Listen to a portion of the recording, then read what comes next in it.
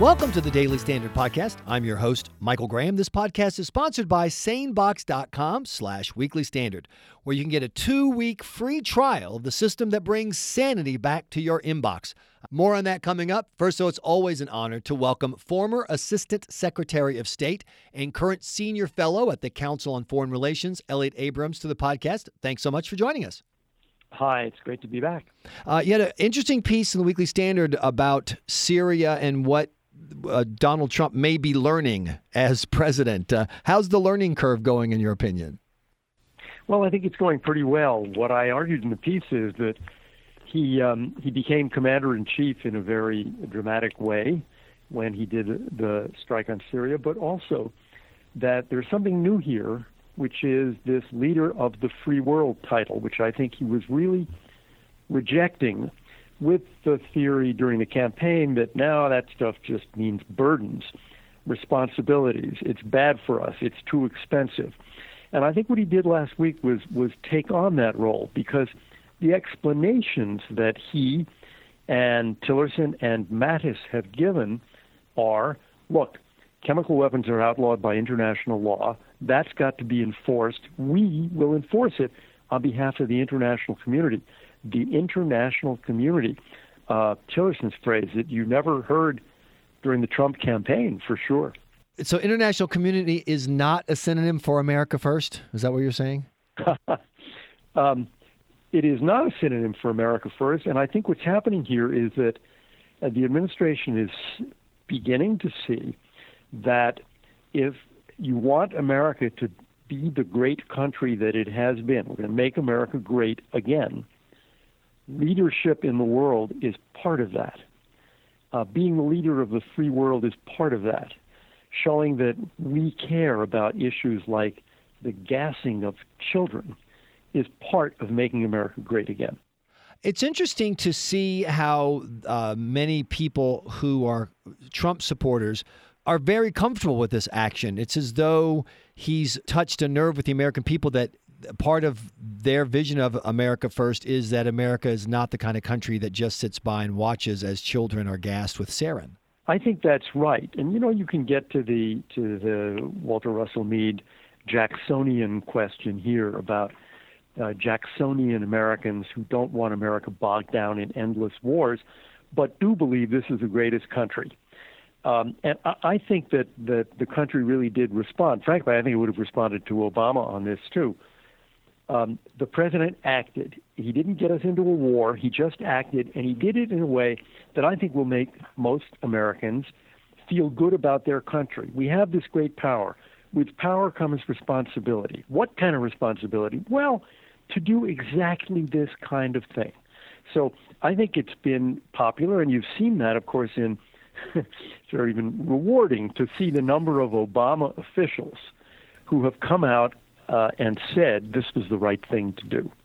There was an interesting piece in the Wall Street Journal that reported that people around the Syria deal that the Russians made when President Obama was looking for an out knew that because of the way the deal was cut, they were only removing the declared weapons. There was no looking for other weapons, no follow-up, et cetera, that there were certainly still chemical weapons in Assad's hands after the deal was, quote, enforced. And interestingly, one of the people involved who's now upset that they're getting blowback, one of the people involved in supporting it, said, don't look at us, quote, the Obama administration seemed quite comfortable with the knowledge that Assad still had weapons. That seems like an indictment to me of the Obama strategy that's pretty astonishing. I think it is an indictment, and the particular indictment, I think, is they misled the American people. If you go look at what President Obama said or what Susan Rice said back then, they didn't say, well, we got most of it. They said, we've gotten the chemical weapons out of Syria, and they knew that wasn't true. We didn't. We got a lot of them out, but there were still plenty left. And so they really did mislead the American people by way of aggrandizing themselves and taking credit for a crummy deal that was really meant to rescue Barack Obama when he wouldn't enforce his red line.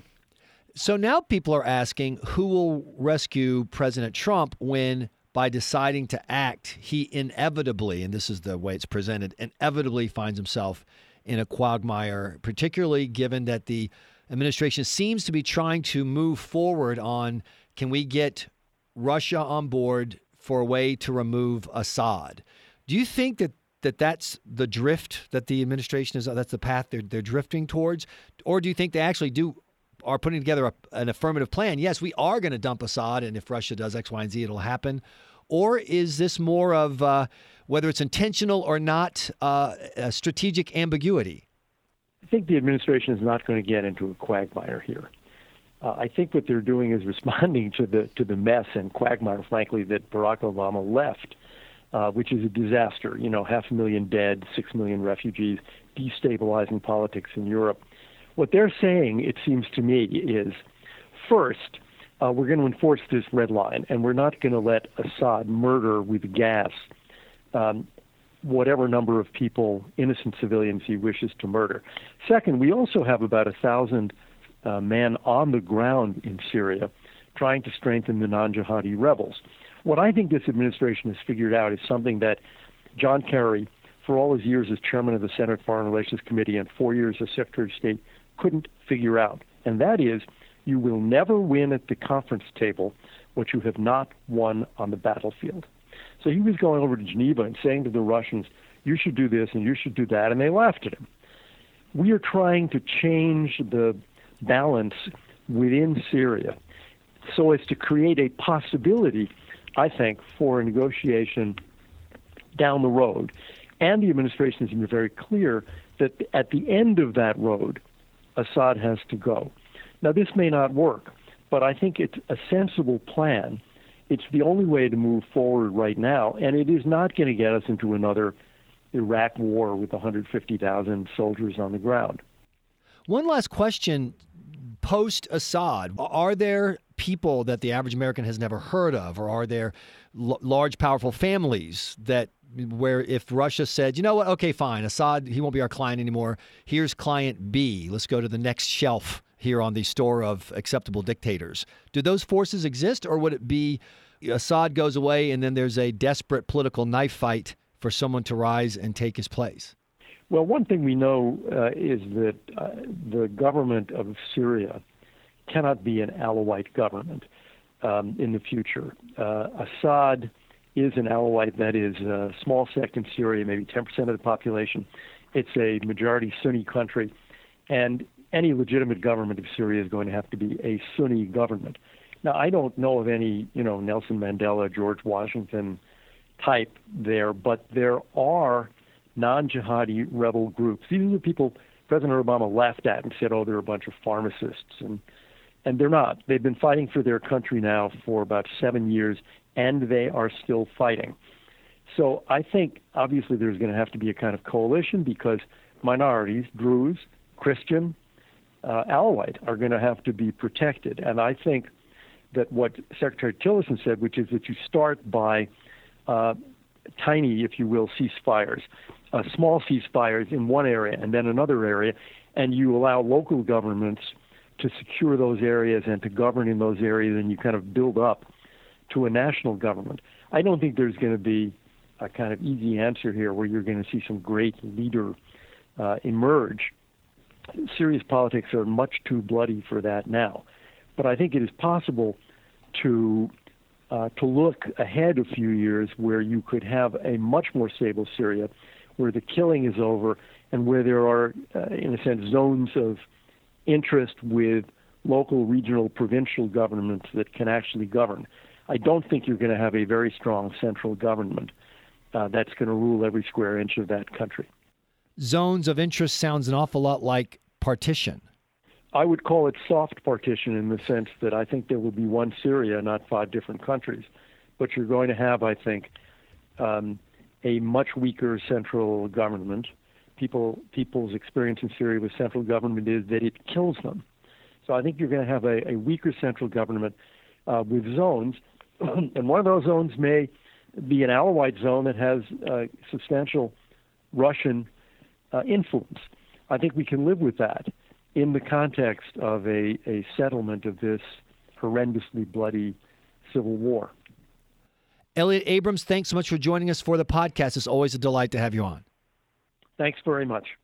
This podcast was brought to you by sanebox.com. How many emails do you have in your inbox right now? 100? 1,000? 20,000? If your email is anything like mine used to be, the answer is way too many. But even though I knew I wanted to do something about it, I didn't know how. I was afraid of missing important emails if I just went through and started randomly deleting them. But there were too many for me to go through one at a time. Then I discovered the secret to reaching inbox zero and taking back my email sanity. It's called sanebox.com. SaneBox sorts through your email, moves all the trivial stuff to a different folder, so the only messages when you look in your inbox are the messages you want to see there.